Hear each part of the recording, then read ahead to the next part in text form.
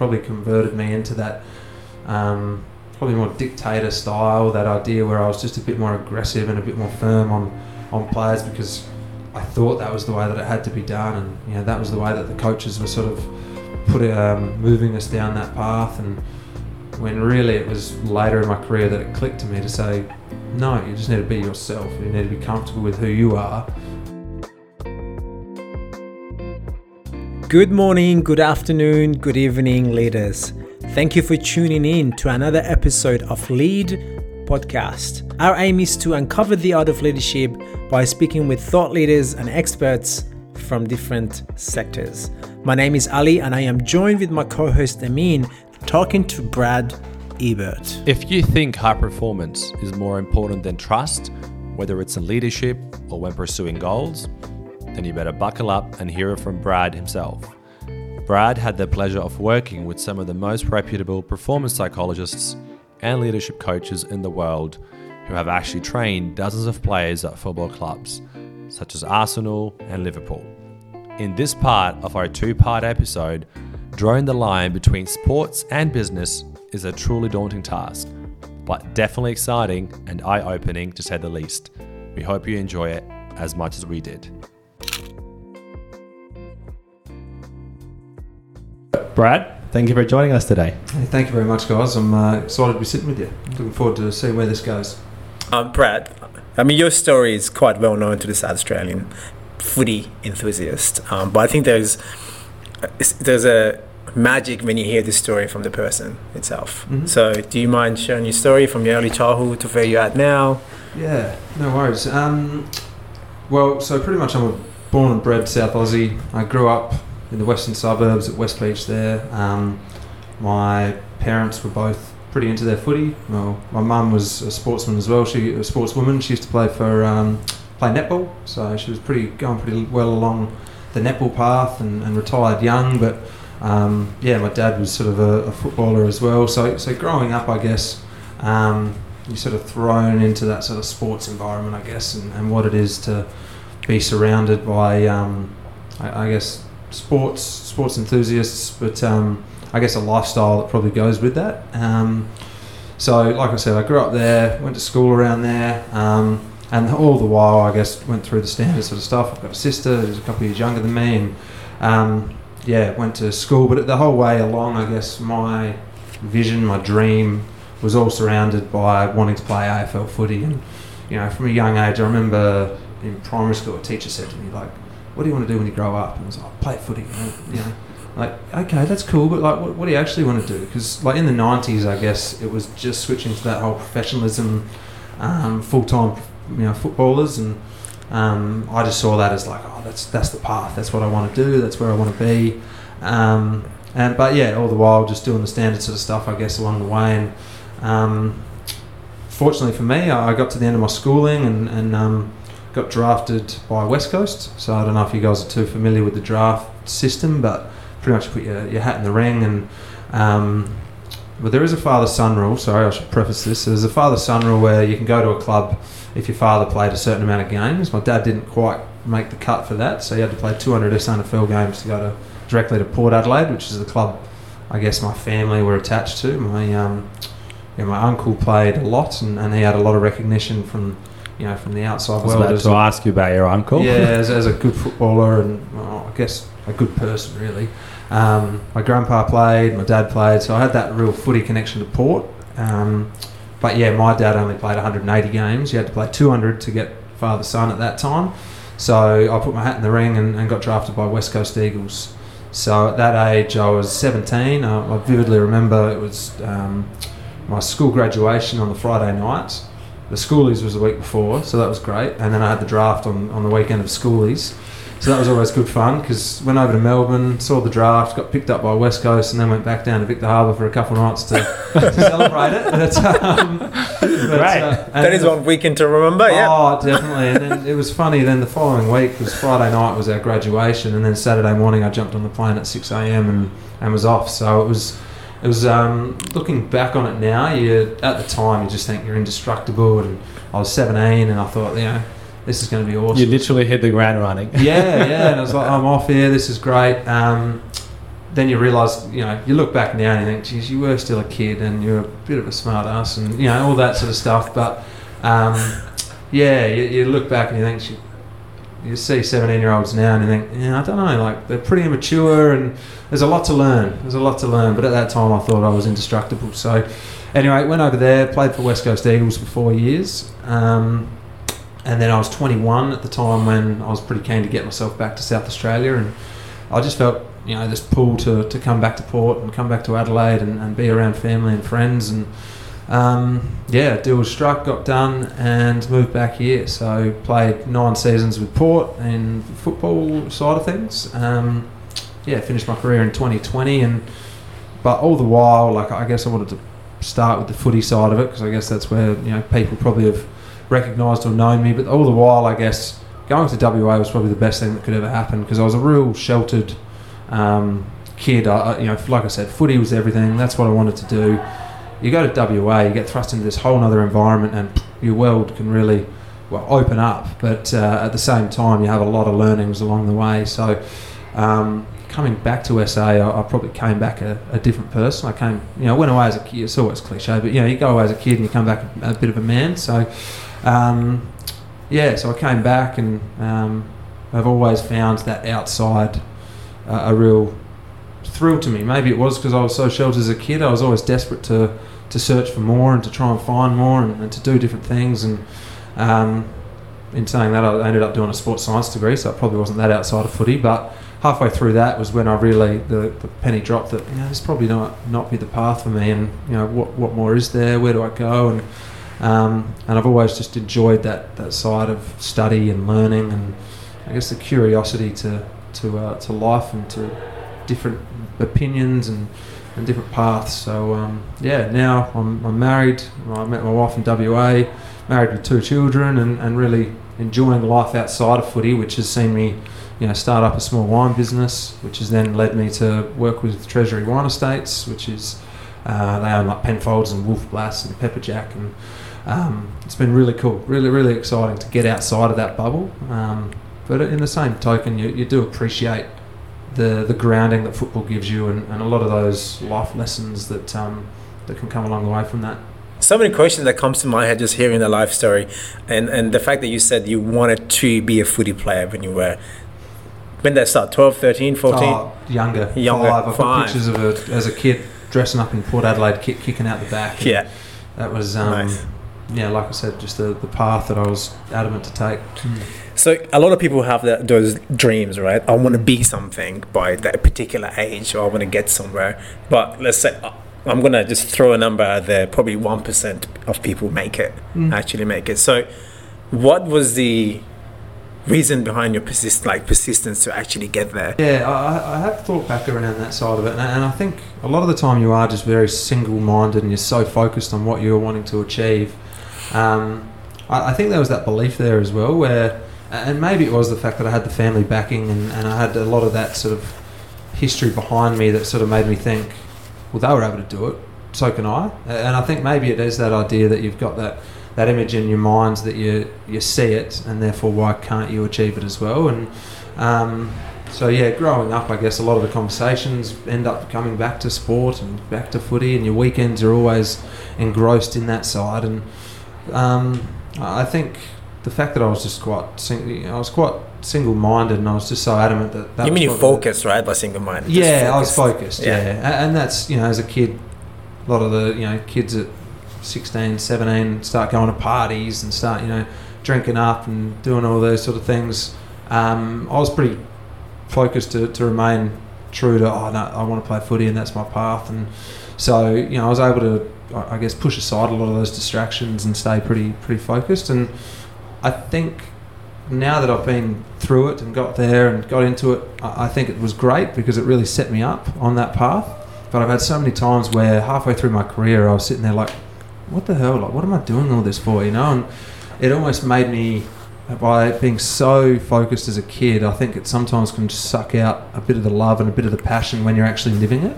And it's only been the last 18 months since I've finished that I've had that chance to go, well, actually, no, the last 2 years of my career I probably saw it better. Just that aha moment to go, why am I so stressed? Why am I so locked into this bubble? And it does come back to, yes, you're a high performer, you want to achieve, you want to do things well, but then there's that ability to switch off and actually enjoy other things and put your mind to other focuses. And it probably came when I started having kids, really. It just gave you that perspective and that different thought on life, really. Yeah. I can tell you've done a fair bit of reflecting. Yeah. Did you think you had a better chance of success in footy coming back to SA? Yeah, I don't know whether it was the idea that I thought I would have had a better chance. It was probably more, at that time, like I said, I was quite, I was a sheltered kid. I was quite naive to the bigger picture of the world, and so going to WA really helped in opening my eyes and making me see things a lot clearer and a lot better. But at the same time, it's only on reflection that I think like that. At the time, I was sitting there thinking, yes, the grass will be greener in SA. I will get back to family. I love South Australia. This is where it needs to be, without actually thinking, well, hang on a second. I've got the chance to really create my own path here in WA. So it probably did come back to that idea that, okay, well, I've loved Port Adelaide as a kid. This is where I want to be, and so I did go down that path. But looking back on reflection now, I probably could have stuck it out for another few years and given it a better crack. But it would have only come about if I had the right mindset that I did when I came back, if you know what I mean. It felt as if the mindset that I came back with here just changed a bit, and I don't know if I would have still remained. I would have had that if I stayed in WA any longer. So interesting. Yeah. Where do you think Brad would be today if he had stayed in WA? Yeah, it's a good question. I'd say I probably wouldn't have lasted in the competition as long. I think I was battling with just that self-doubt. I was battling with not so much fear of failure, but just that idea that I didn't have that sense of belonging, and maybe that was something that drew me back to Port Adelaide, and maybe that's, I just remember always, and it was just as a kid, you're thinking about things, you're overthinking things, but I just remember, walking in the corridor and having a chat to some of the senior guys, and you'd be coming out of contract after a year or two, and they'd be like, oh mate, so you're back off to Adelaide then? And it's just little things that you go like, oh man, well, no, but you almost felt like you had to constantly try and prove that you were going to stay there, and in the end, I don't know, I just got to that point where I was pretty adamant that I do want to go back to Adelaide, and so I'm doing it. This is so interesting. I'm looking at Ali right now, because when other people remind you, you have to prove almost like why you deserve to be here, or like it's like earning your position. It doesn't sound different to me, whether it's a different country or a different state. Yeah, and that's, I guess you guys live it. And the thing is, you guys have, and you live it in a fantastic way where you're able to embrace everything that comes with being here. And that's probably the part that I missed in WA, where it was always, every time I had a break, it was back to SA, or, my now wife, she's got a holiday home down south of WA, and do you want to come down there for the weekend? No, I got to go back home, and it was just little things like that. And now I go back to WA, and I love going down to their holiday home. But it was just that idea that you were missing out on something that just kept wanting me to go back there. You get back and you open your eyes and you realise, you know what, not much has changed, but it's, you're probably sitting over there just dwelling on that, whereas you guys have come in with open minds, with clear eyes, and are keen on embracing what you've got around you, and so that's where I admire what you guys are doing. Thanks, mate. I want to put a different spin on Amin's question, the previous question, about the experience you had when you moved from SA to WA. I'm assuming you did that by yourself, and the family didn't come. What did that teach you? Because I'm reflecting on the time that I moved to Australia and how much that experience has taught me. That's still, I mean, it's still a kind of learning journey, but I'm keen to hear if you can reflect back on that time, that period that you were by yourself. What did you learn? I guess for me, it was, I learnt how to be an adult in a way. I learnt how to think for myself. I learnt how to critically analyse situations.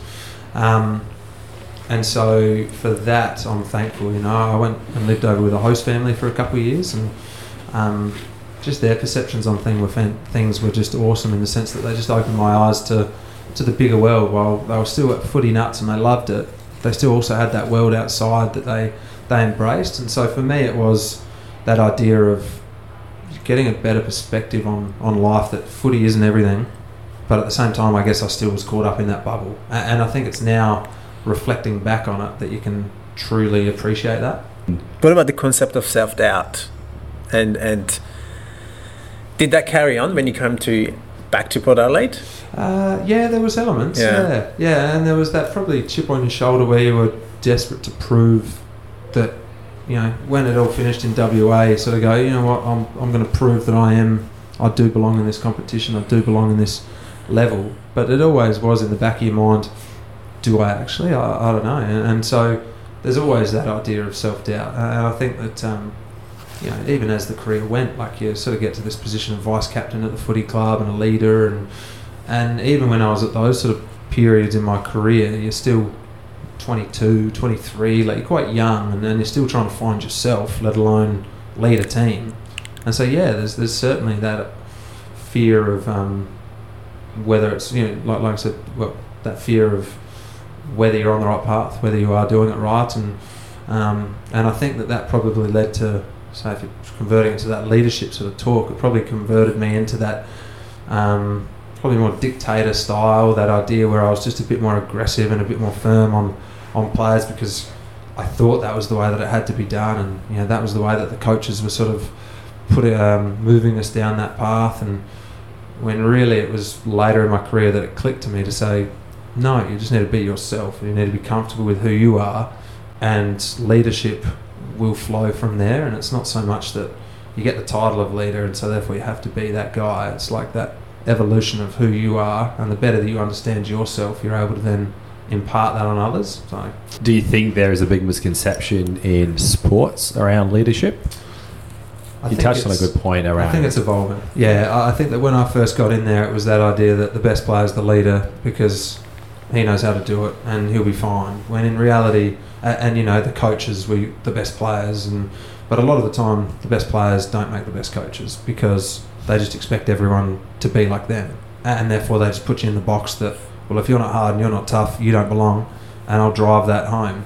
Whereas I think that idea of that compassionate leader, that I think you sort of talked on authenticity and that ability to go, hang on, let's drop the guard a little bit here, let's break it down and actually get to know people as individuals, that you then build trust through those moments, and then you can sort of start building up that framework from there to really build a strong group. And so yes, when I first started, it was very dictator sort of style, where it was coach tells you to run to X, you run to X as hard as you can, to a more, collaborative sort of approach. And yes, it was still, the agenda was set at the top and it was flowed down.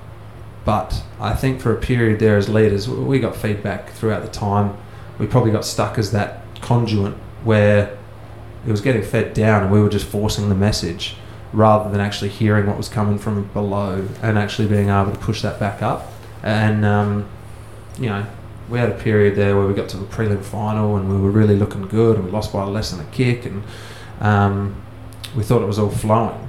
And so therefore what ended up happening was we just went deeper into that mode of, that's the way it has to happen, that's the way it has to happen. And it was only a year and a half into that where, the wheels start falling off, that you realise, hang on a second, that's not how you have to lead. You're doing it completely wrong, and you're really just messing up a lot of people along the way who get spat out the other end. And I think it was at that point that as a club we really turned and went, you know what, we need to understand what it is that made us get to this point, utilise those strengths and actually understand them people at a deeper level, to then be able to, I guess, have that flow of conversation from top down but also bottom up. Who did you guys look up to in terms of high performing teams or I guess individuals? I've got one example in mind. Yeah, so from a sports perspective, I think a lot of the time in sport you do draw on sport, and you do draw on other sports, and so early days, you're looking at a lot of what's going on in the NFL. So if there's teams really dominant, Patriots, and you look at different things like that. But I think what happens in footy is as well, you're always not chasing the Joneses, is that what it's called? Where you're almost looking to what's happening across the sea and saying, is that right?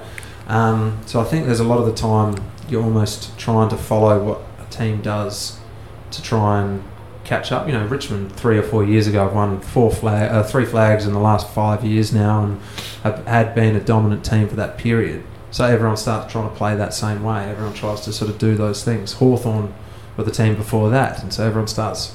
And it's always the first team that has that first mover advantage that are the ones that really innovate, and they're the ones that succeed. Melbourne at the moment, they won last year, changing the game style a little bit, adapting the style, but a lot of it came back to their ability to stop and build resilience through, I guess, being more, relationship based. I think, from looking from the outside, it felt as if there was that real.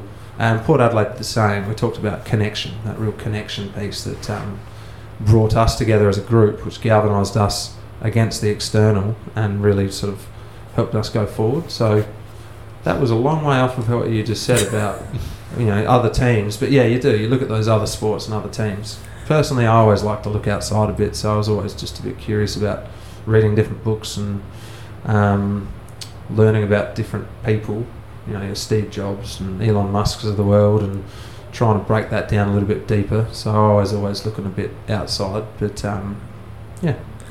What was your example? Navy SEALs. And you touched on performance and trust. I don't want to get into this whole topic right now, but long story short is the most performing, I suppose, team in the world, like one of the most, I guess you can say, Navy SEALs. And actually for them, trust ranks higher than performance. They'd rather hire someone who ranks high trust, low performance on that graph. And they would almost every time choose that over going high performance, mid trust. The trust has to be high. Yeah, and that becomes life and death, doesn't it? And this is where we had a performance, well, he was a forensic psychiatrist actually, but he was working with like the Navy SEALs, SAS sort of level at New Zealand, and Kerry Evans his name is. And he was always putting that into perspective as well, where he was working with these guys, he's working with high performance athletes, and then he's working with our petty issues at football. And you could see where his mind would just tick over going like, okay. Because he was dealing with guys that were putting themselves into life and death situations daily, and it did become that real trust factor.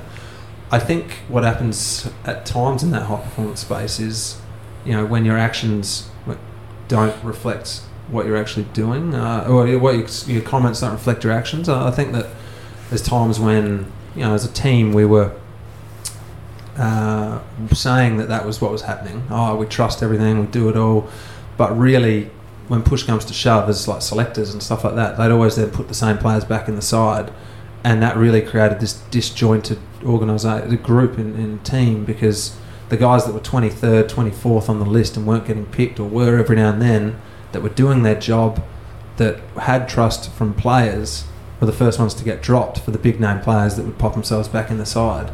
And I think that becomes a real dangerous situation when you do go down that path of just rewarding talent rather than rewarding trust and actual teamwork and hard work. So I certainly sit on that space with that. I think in footy we worked with SAS and Navy SEALs, and it's really cool to sort of see that side of it. I probably for a period there ate it up and really enjoyed it. I felt that you can draw on it too much though, because of the fact that is life and death, and it's hard to then say what we do is on the same sort of path as what they're doing, but at the same time you can always draw parallels, and so it was very interesting what lifestyle that they choose, and it probably does come back to that initial point about that real dogged, single-minded focus to achieve that goal. Yeah, you touched on awarding talent, right? So I think that's something happened in any kind of profession where if you were to trust people to do a certain job, you tend to go to the best performing, or the one with the most experience, or the ones with the best names. How did you go about giving those younger ones a shot, and how did you kind of nourish them to perform and build that, get rid of that self-doubt that we talked about early on, and actually prove themselves that they can do the job? Yeah, well, I can happily say at the start that I probably didn't get that right for a period, and I think it was the fact that I was demanding things from them without having built a relationship and a grounding for true change, I guess. And that's, you'll probably realise as I go through it, a lot of it does come back to that relationship factor, because I did gauge by the end that you can keep demanding people to do it, and they'll do it for a period, but then without having that real trust and that real guts behind it, it can really become words. And I think for younger guys, what we did in the end, which I thought was quite successful, because everyone has their own life, everyone has their own stuff going on outside of footy, so you're sort of going off and doing your own things, but they set up like a bit of a mentor, side of things, and so you get paired up with these young guys, and it's almost just about just checking in, and the ability to sort of go, do I mean, and say, mate, how you tracking? Like, and it doesn't have to be once a week, sit down with your pad and pen. It's just really that idea that it just triggers you to go to the guy that might be struggling and just say, how you doing? How you travelling? What's new? Do you want to grab a coffee? Come around for dinner and meet the wife and hang out with the kids and stuff. And I think that it was those sort of started off probably being forced relationships, but they do help break up that age gap and probably that real cultural divide between a 17 or an 18-year-old kid coming in and a 31-year-old that's sort of on the other end. I think it has the ability to sort of start that conversation and hopefully from there build a relationship, build trust, which then transfers to performing on field. Right. It's actually starting to blow my mind how similar sports is to any other profession when it comes to... I've loved being able to do this now and realise that, because I think with footy, like I said, because I was so sheltered, like I'd never worked a day, work until, I was 31, I guess, really, when you think about it. So it's quite funny in that sense where initially I was almost, once again, self-doubt kicked in and you go, are my skill sets ready for what is outside of footy and all that? Even though, yes, I felt like I was prepared because I'd done study and I'd learnt and I'd worked with people. But that ability to go into the workforce now, a year into this job with Treasury, and you go, there's so many translatable skills that cross that sports boundary. I think that's where footy and sport is perfect in the sense that it does give you a really strong grounding of teamwork, of trusting other people, of working collaboratively to a goal. And so I totally agree with you. I'm taking a different spin on this. I'm thinking you still came from a high performing environment. We're talking about sports on the field. Every mistake is visible. Everyone can see it. Well, that's not exactly what happens in business. No. So my question is, what was the gap on that first day when you're 31 joined? I'm not sure where you started. Was it Treasury? Yep. I think it's almost the ability to realise it gives you confidence going outside, because I was fearful of whether I had the skills, whether I knew what I was doing, and I think that what ends up happening is footy gives you that really strong grounding of almost a generalist without necessarily having that specialist sort of core. And this is where I really do credit Treasury for giving me a crack in that sense. They saw all that and they thought, you know what, let's just plop him in and see what happens. And really now my job is, normally down to a viticulturalist. So someone that, studies viticulture for years, and I'm able to then go in and use what I know and still have that sort of high performing, which hopefully doesn't sound too arrogant because one of my big things is ego, but dropping the ego, but having that sort of mentality and then being able to go, now I work in a completely different field. There is that gap, I guess, but I think it's in favour of someone that has lived in the high performing sport environment. I think coming into normal work life certainly favours people that have got that sort of mindset. Right, so from someone else's perspective, like the people you work with, I guess, because that's your new team, I suppose, that you're working with.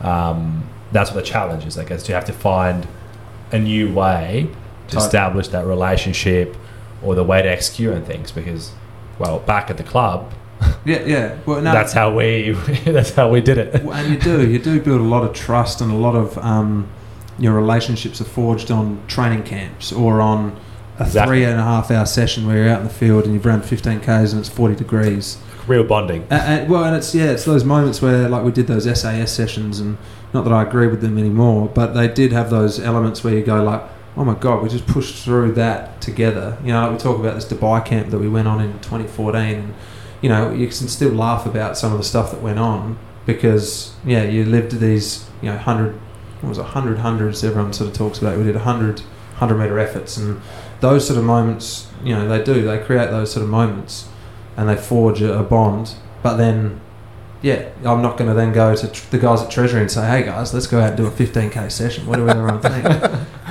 We need to bond. Yeah.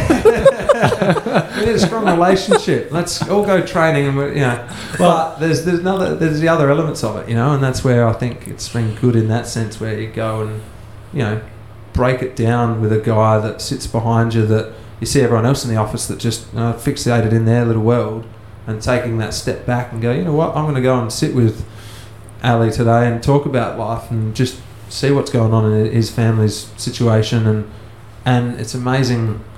I've found that ability to just stop and check in on other people and talk and want to know and actually be curious, and have the courage. It almost is a bit of that courage to sort of drop the guard and want to go talk to someone and be seriously genuine about wanting to know them. I think that has massively helped going into another environment, because like you said, everyone sort of just comes into work, clocks on, does their job, and then out they go.